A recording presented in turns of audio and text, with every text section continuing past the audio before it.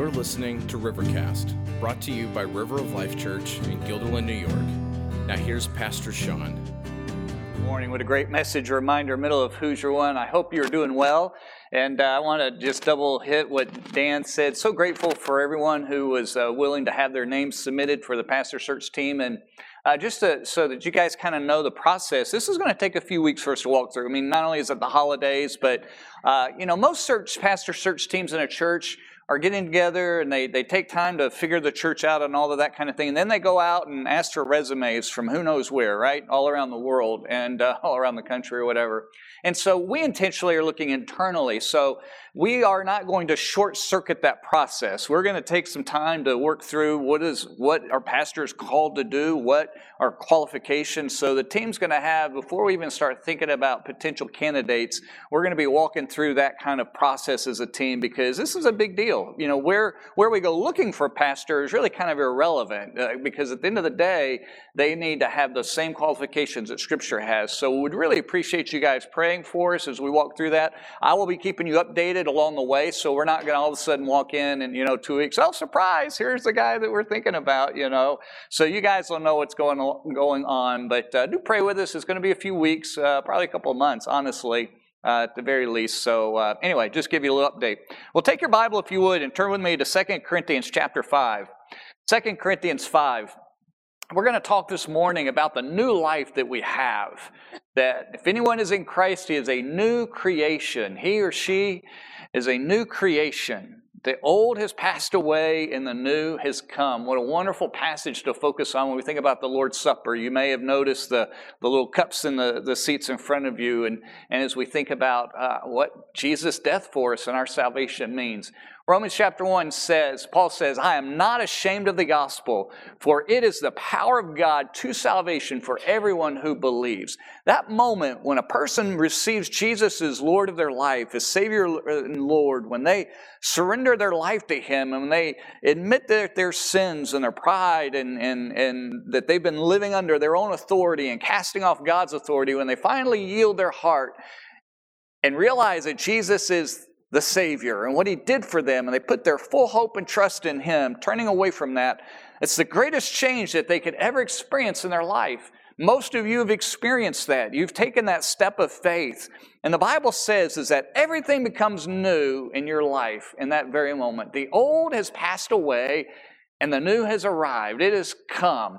Everything else in your life pales in comparison to that. And I want to share with you just 4 things that the Bible, that Paul gives us here that are new for us to kind of relish in, to be excited about and be encouraged about. And I want us to focus in on that particular aspect of it as we celebrate the Lord's Supper this morning. So read with me if you would in 2 Corinthians chapter 5, verse 16 through 19, just 3 verses today, or 4. The Bible says this, from now on, therefore, we regard no one according to the flesh. Even though we once regarded Christ according to the flesh, we regard Him thus no longer. Paul's saying this, he's like, hey guys, because we understand that everybody is dead in their sin and what's going on, we don't look at people the same way. We don't look at them through human eyes. We don't look at them through worldly perspectives. We don't categorize in that way anymore. We look at people very differently. Verse 17, therefore, if anyone is in Christ, he is a new creation. The old has passed away. Done deal, already happened. The new has come. It isn't just coming, it has already arrived, he says. All this is from God. Not from us, but it's from God, who through Christ reconciled us to Himself and gave us the ministry of reconciliation. Then he unpacks for us what that ministry is. That is, in Christ, God was reconciling the world to Himself, not counting their trespasses, not accruing those sins, those things that we've done wrong against them. And He has entrusted us, and entrusting to us, the message of reconciliation. Would you guys pray with me this morning? Father, I thank You for the truths of reconciliation, that You did all of that work. That, Father, You made us new creation. You reconciled us. You chose and decided and made it possible so that you could forgive our sins and not hold them against us any longer. Lord, in just a few minutes as we celebrate this supper, we are grateful for that. And I pray that you would encourage us, refresh us, and renew us, and just how wonderful this incredible salvation is. Father, may it be a worshipful time in our hearts. May it motivate us to share that truth, that hope with those around us, I pray. In Jesus' name, amen. Well, the first thing I want you to notice this morning that God gives us new, he shares in verse 16, Paul says, I've got a new perspective of people because Jesus has died that we might no longer live for ourselves. That's what he talked about in verse 15. He's been talking about this incredible gospel that he saves us, that by which he saves us. And he says, because of that, we don't look at people the same way. Paul says, as I look at the world around me, I don't view people the way that I used to. He used to view people Jew or Gentile. And he used to see them very differently. In fact, he even admitted here that he saw Jesus very differently. He used to see Jesus merely through human eyes, through a worldly perspective. And he's like, I don't even look at Jesus that way anymore because I am now a follower of the Lord Jesus. My attitude to the world around me has changed. My perspective has changed. You know, there's a message that our country needs to hear this morning, that if you really want to cure racism, if you really want to cure bipartisan politics, if you really want to solve, you think about the different problems that we've had. I mean, the protest and all of the violence and all of the reaction and racism and all of that that's gone on. Just racism is absolutely horrid. But we think about that piece. We think about the politics and the for and against and all the mudslinging and the Republican and Democrat and just all of the name calling and all that went on there. And then there's even a little bit of the element kind of below the surface to wear the mask, don't wear the mask. You know, it's all the government and this and I'm not going to do it. And others just like, oh, how could they not do it? What Paul said is, look, I'm done looking at people as either mask wearers or non-mask wearers, anti-vaxxers or non-vaxxers. I'm done looking at Republicans and Democrats. I'm done looking at people through the color of their skin. People are people. People are absolutely just people. And his perspective is that all of that has changed for me, guys. He did not care about that whatsoever. He didn't care about the things that we look at and we care about. He didn't care about the age of people. You know, there's even, if you look and kind of pay attention, there's even a grumblings by age, you know, millennials and boomers and all of that that's going on and through the world around us. Paul's like, folks, let's get over it. As followers of Jesus, we don't categorize people in any of those buckets anymore. That's good news. It means you can be a Jets fan and a Patriots fan, and we're all together, one big happy family. And you got to love each other, right? Bills and Cowboys and Giants and whatever other fans we've got running around here in our church this morning. Dolphins, forgot those, Wayne. So Paul is telling us, he says, guys, the real solution to all of the social angst and irritations and anger and frustrations against class, against race, against age, against all of it, the educated and non-educated, all of that. It says all of that is gone. It's gone. The only division that Paul sees is that there's either two kinds of people who know and follow Jesus and people that need to know and follow Jesus. People that already have surrendered their life to Jesus Christ that Paul is grateful for, wants to help grow, and the people who haven't, that he in turn is reaching out to and sharing the message of hope, that irregardless of a person's background and where they are and what's going on, whether they're similar to us or not, in any way, shape, or form, whether it's color of skin, whether it's lifestyle, whether it's hobbies, whether it's age, whether it's job, none of that. None of that matters, whether somebody's in management or not, or if they're just, or if they're, blue collar labor. All of it, Paul says, is irrelevant. We no longer look at people that way. Folks, as followers of Jesus, we know that the world around us, the only solution to all of those issues is Jesus. He's the only solution whatsoever. Every other possible solution that our government could come up with is nothing but fool's gold. It's sugar water, it's placebo that that we take that does absolutely no good whatsoever. Maybe even worse, because it has the promise of doing something good and it actually doesn't. Well, Sean, are you saying that we as Christians shouldn't care about some of those plights of humanity? No, I'm not saying that at all. Absolutely we should. Absolutely. But at the end of the day, ladies and gentlemen, the only solution to the human heart, because all of these sins are actually sins of the heart. All of these issues are issues of the heart, and only the Lord Jesus changes the heart. Rules and regulations, policies and procedures and guidelines and all of those things out there, even shaming on social media, all of that's on the outside. And it never can touch the heart. Only the Lord Jesus can. So the first new thing that I want us to recognize is when Jesus comes into our life, He gives us a new set of glasses that by which we have a new attitude and a new appreciation and a new respect and a new love for people, that we look at people very differently. Second thing I want you to notice what Paul says is that we have a new life. He says in verse 17, therefore, he's building these upon one another. Same topic, but they're all logically interconnected, kind of like Legos, one brick built upon the next.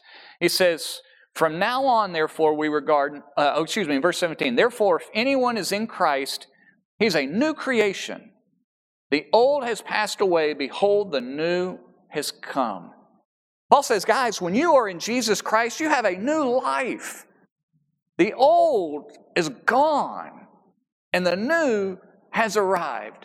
Just like kids will await Christmas morning and waiting and waiting and waiting and waiting and come, it's here. Paul is telling us that Jesus has come when we are in Christ, that this whole new has already arrived, that we are a new creation.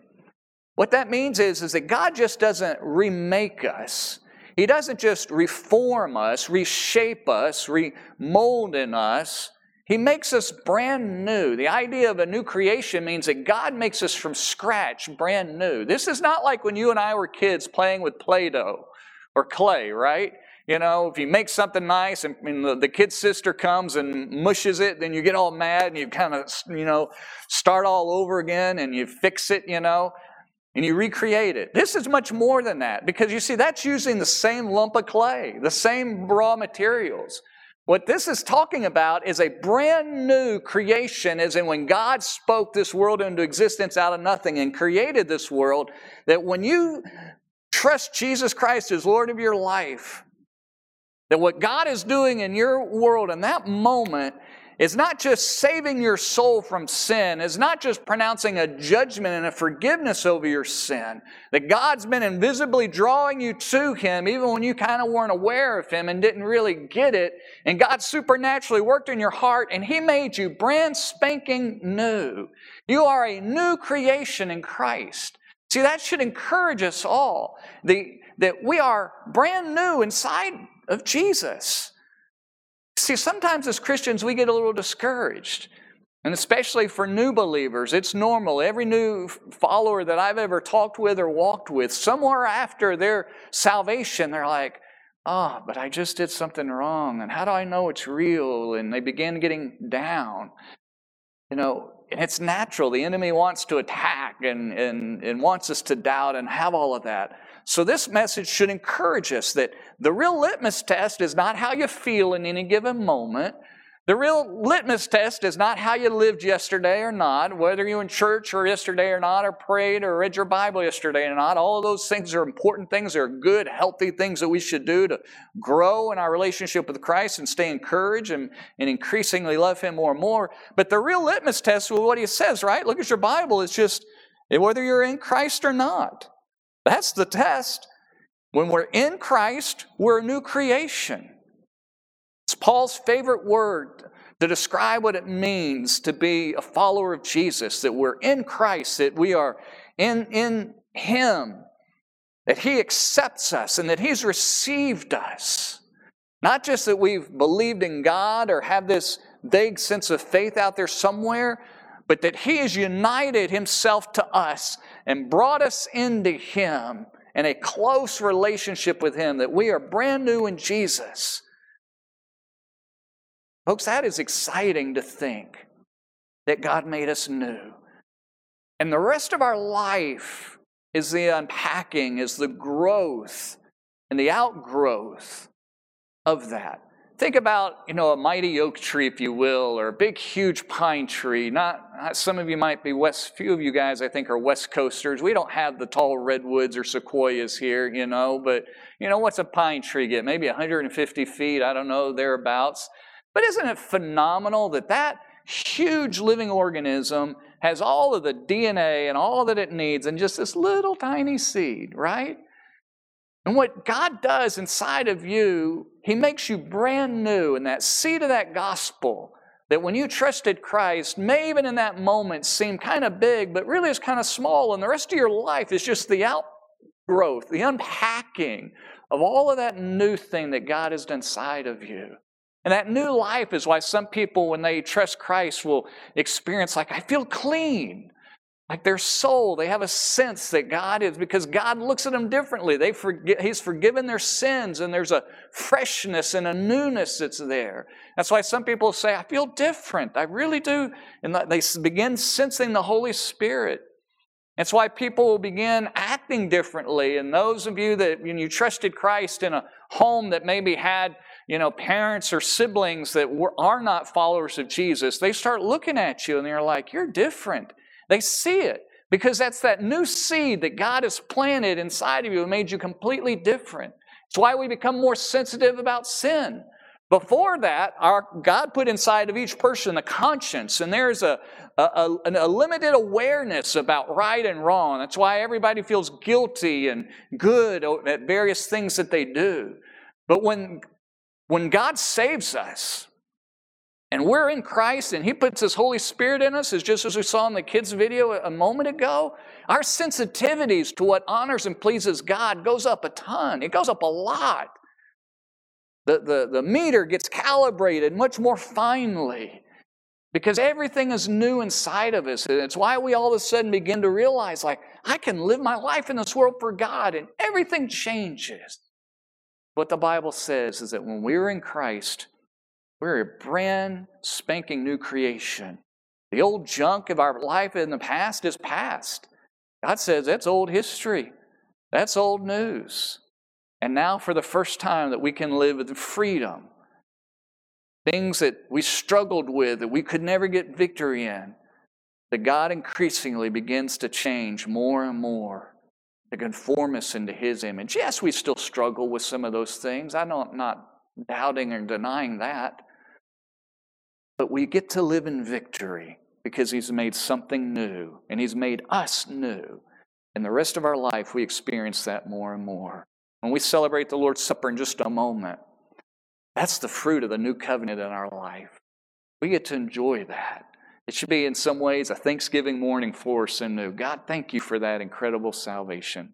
Third new thing that Jesus does inside of us. Not only does He give us a new attitude, new relationships, if you will, a sense of community and viewing people differently, seeing one another as one regardless of any descriptors that we might have previously had. He makes us brand new, but He also makes our relationship with Him new. We have a new relationship with God Himself. Verse 18, all this is from God, who through Christ reconciled us to Himself. God reconciled us to Him. And He gave us the ministry of reconciliation. You see, before our salvation, before we surrender to Christ, we not only have a bad relationship with God, we have no relationship with God. It is non-existent. Our natural mind, our natural heart, that each person is born into this world wants to have its own authority over its life, doesn't want to submit to anybody else's authority. That's why employees struggle with their bosses. That's why citizens struggle with whoever happens to be in office, whoever happens to be king of that day. It's why kids and teenagers struggle to be under their parents' authority. We don't like authority. We want to live with our own authority, doing whatever we want, however we want, whenever we want, the way we want to do it. And if for some reason we don't want to do it, then we don't. We want full self-authority over our life. That's the human nature inside of us.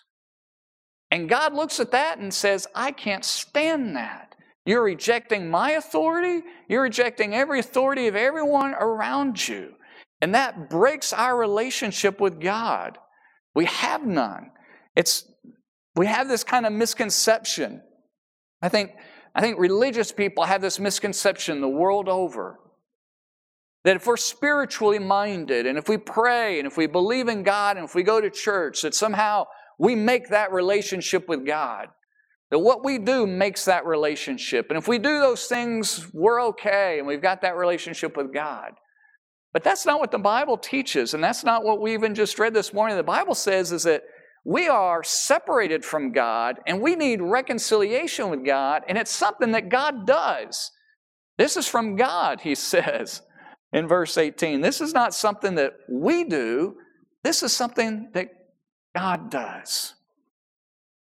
I want to read for you Isaiah 59, just a few verses out of that. We're going to come back here for a second. But let me read these to you. Isaiah 59, 1 and 2. Or 59, verse 1 and 2, but I'm going to keep reading after that. But the Bible says this, behold, which means pay attention, heads up, look alive, be alert. You need to get this because you're not, is what he's telling us. The Lord's hand is not shortened that it cannot save. In other words, God is not, he's not weak. His hand's not too short to reach out and save people, to deliver them. Like, that's not the problem.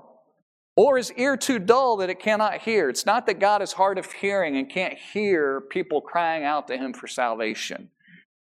That's Isaiah 59:1. Look at verse 2. But here's the problem, he's saying. Your iniquities, your sins, your transgressions, the things you've done wrong, you're wanting to have full authority over your own life and not submit to anybody else's authority over you, they've made a separation between you and God, between you and your God. And your sins have hidden his face from you so that he does not hear. Isaiah the prophet is saying, look guys, the problem with us and God is this. It's not that the problem's not with God. The problem's not that God's in heaven ignoring us. And the problem's not that God can't do anything about it. The problem is in our heart that we each have sinned before him. That the things that we've done wrong and our disobedience and all of that have cut us off and separated us from a holy God. The Bible makes it clear that everybody in this world is born in that state. The people that we're praying for and reaching out to. The reason that Hoosier One's important, because it makes a difference in their lives, because the Bible says they not only just have a weak relationship with God, they have no relationship with God. It is totally broken and cut off because of their sin. Now, most people think they're a good person.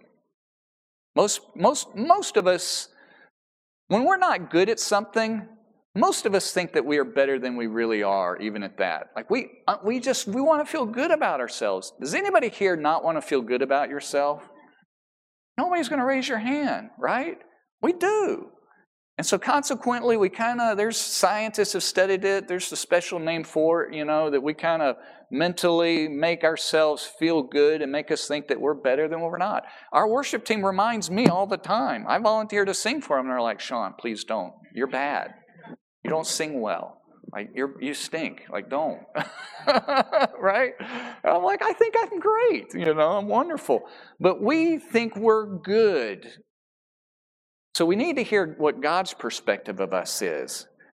Listen to what the rest of Isaiah 59 says. For your hands, when God looks at our lives, he's like, well, let's just take your hands, for instance. Your hands are defiled with blood, and your fingers with iniquity. Even to the very little pinky of your finger, you've done things that are wrong. I see those things that you've done things. You've clicked and said things on Facebook that were hurtful and hateful. Your fingers have created social media assassinations of others. You've done things that are wrong. Your lips have spoken lies. Your tongue mutters wickedness.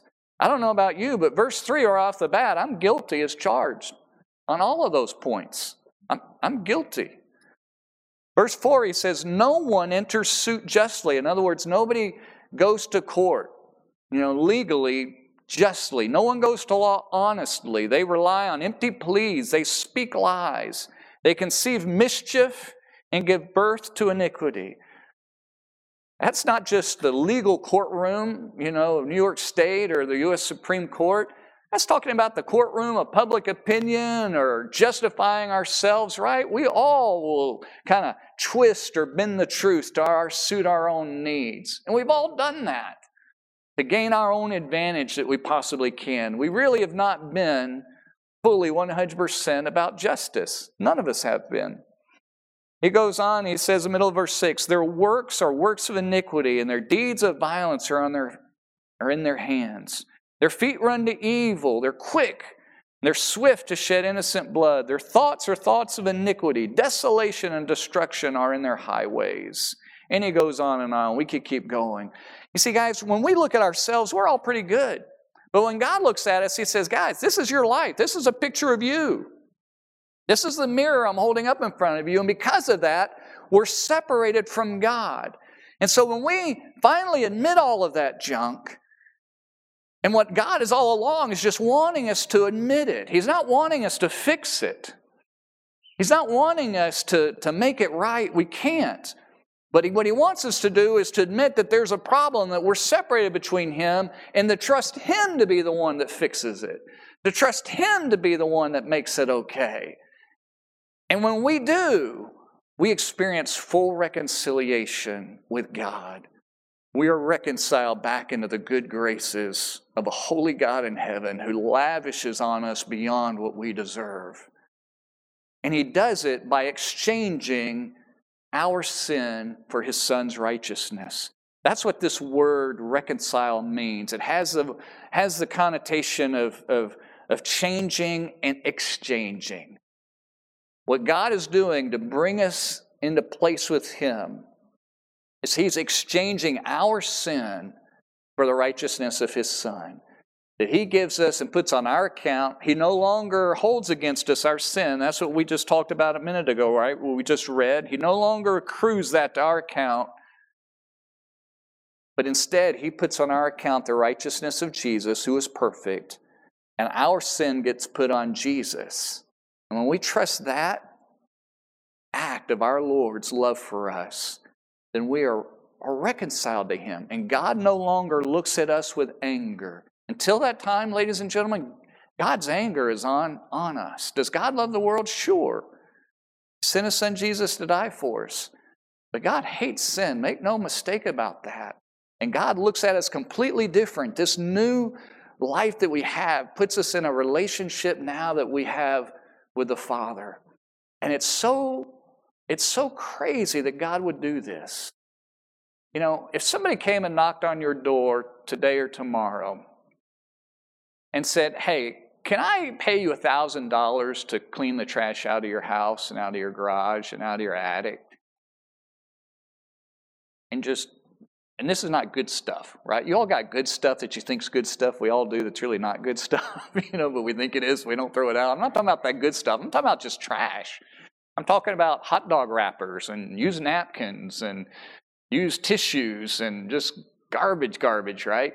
Could you imagine somebody knocking on our door like, hey, I would pay $1,000 if you would just let me clean your trash? And you probably wouldn't do it because you're like, this is messed up. What's wrong? Or like, are you going to come rob me later? Or are you going to, what are you doing? You probably wouldn't take it, right? Because it's just absolutely insane. Who would do that?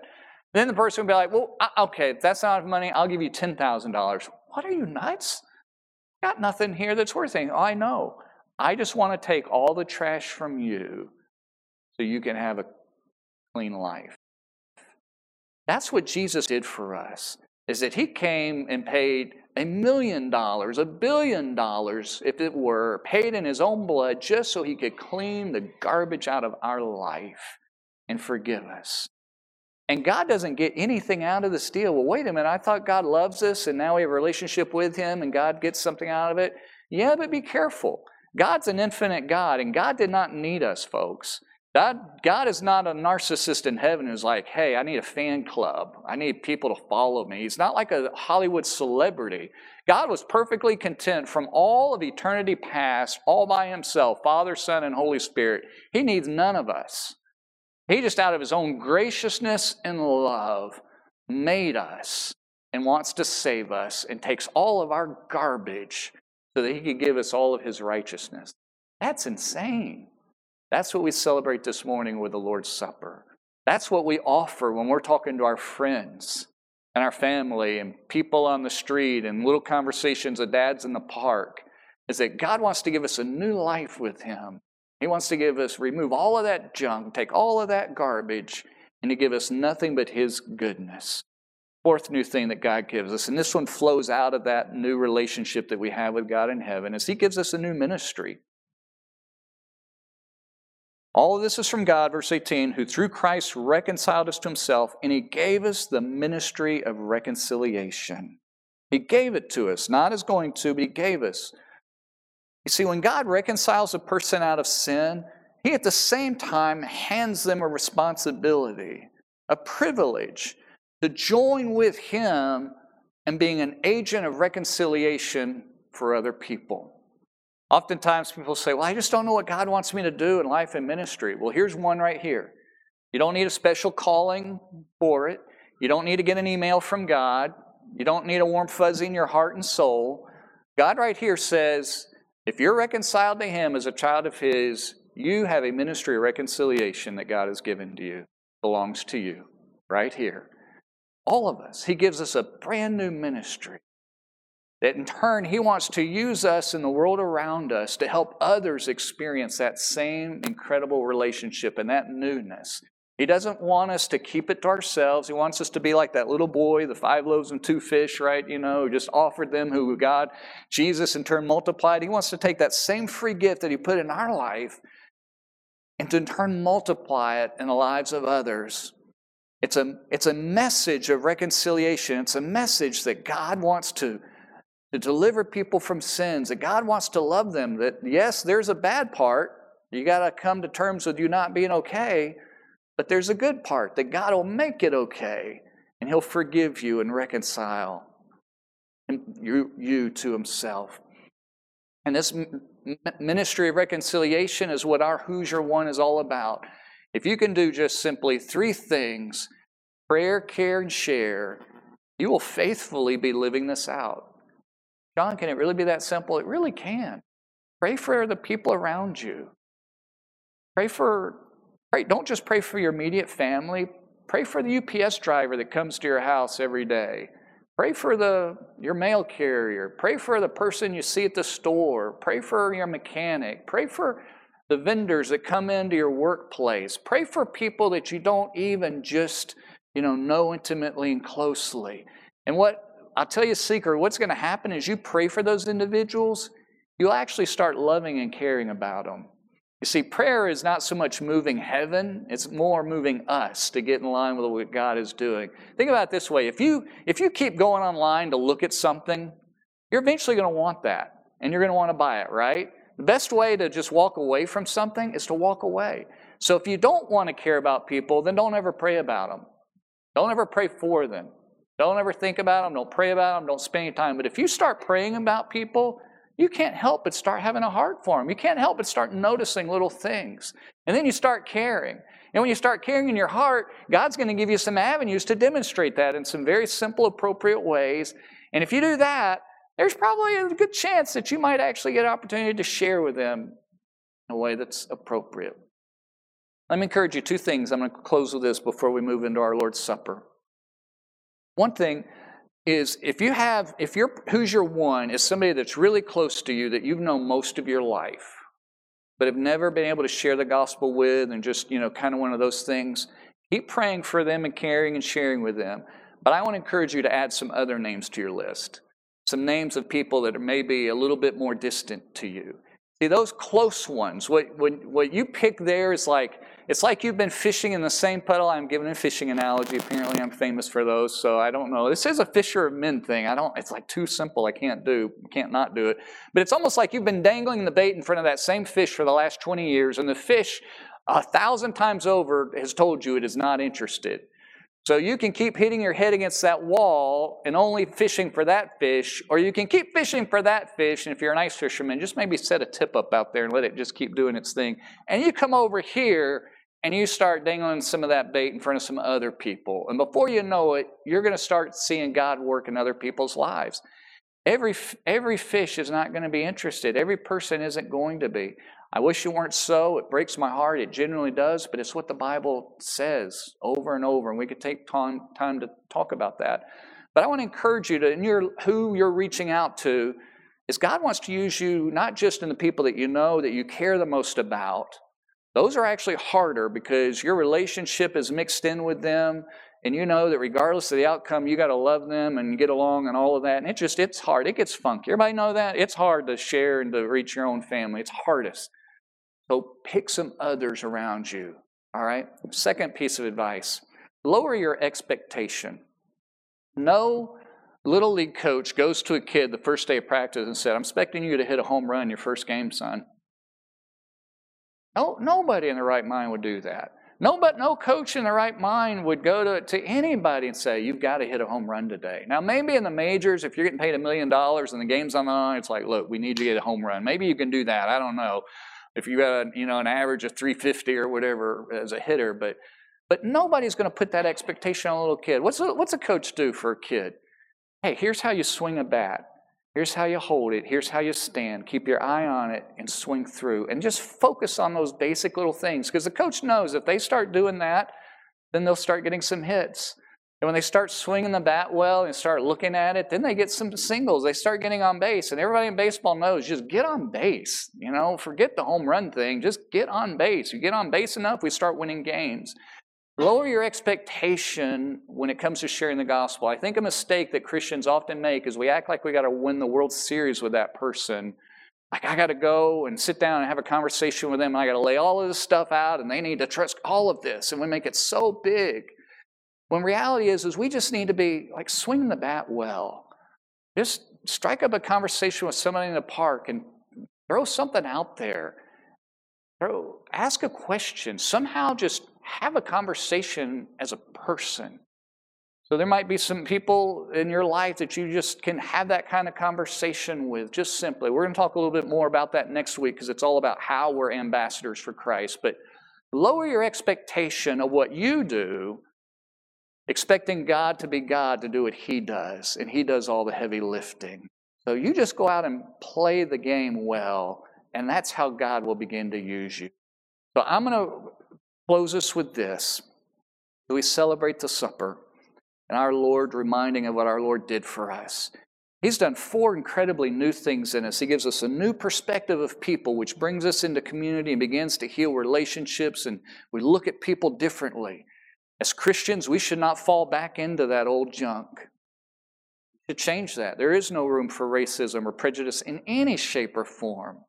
Anybody that's even just different from us, see them as people that God loves, and the only issue is, do they know Jesus or not? And we should invest in them somehow. Second thing, celebrate the new life that God has given in you, made you brand new. Think about that this morning. Third thing, think about the new relationship that what God has done for you. Have either gratitude or thanksgiving in your heart, act of worship. And fourth, be motivated to share that with somebody around you, that God has given you this incredible ministry. It's like He's given us a car. He just wants us to simply go in and turn it on, start using it, begin sharing that and living that out before other people. So as we celebrate this morning, which of those things did you need to hear? Which of those do you need to focus in on and worship before God today? What's God speaking to your heart? I'm going to close this in prayer. And when I say amen, we're going to celebrate this and remember together. But I'm going to give you just a little bit of time in your own heart between you and God to think about those things and to be reminded of what Jesus did for you when He died on that cross, that He made everything new in your life. Maybe you've been living not so much the newness. Maybe this is a good reminder for you to now to say, God, forgive me. You clean me, refresh that salvation. You don't need to be saved again, but maybe you're feeling challenged for that. I don't know. But whatever God is dealing with, come on to Him this morning, would you?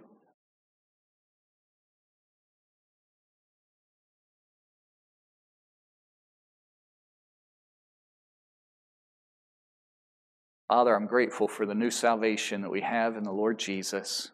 Grateful for His love, for His care. Thank you for the newness, that all things truly are made new. Father, forgive us when we whine and complain, get fearful, get dejected, complacent. Lord, thank you that through little things like this that we can remember we are made new. We can live in victory. Oh, we'll still struggle with sin. Over time, Father, you grow us more and more. Thank you for that. Thank you that we have that incredible ministry toward others around us, even people who are different from us. Help us to just simply care, to reach out, to see people the way that you see them, I pray, Father. Lord, we lift this time to you. Thank you that we can worship you. Have such a tangible reminder of what it cost our Lord Jesus on the cross to remove the garbage out of our life. Thank you for His sacrifice. In Jesus' name we. Well, if you haven't gotten your cup already, now is the time to do that. I'll give you a minute to do that and to consider a little bit.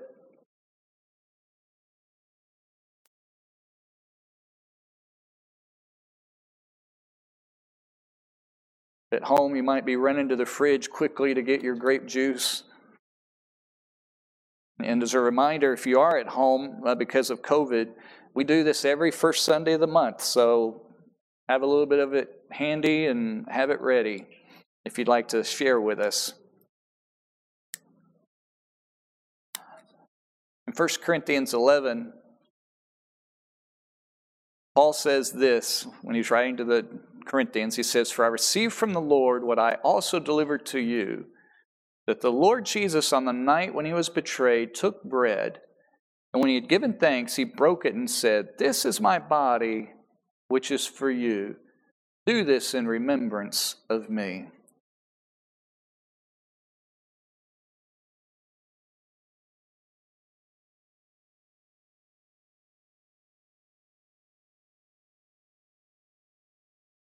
In the same way, also, He took the cup after supper, saying, "This cup is the new covenant, the new agreement." I love the theme of the newness, that Jesus came and did something new in our life and gave us that new relationships, what we've been talking about this whole time. It's the new covenant that only comes in my blood, is what He's saying to us.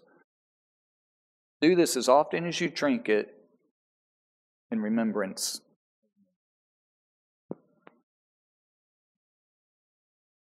For as often as you eat this bread and drink the cup, you proclaim the Lord's death until He comes.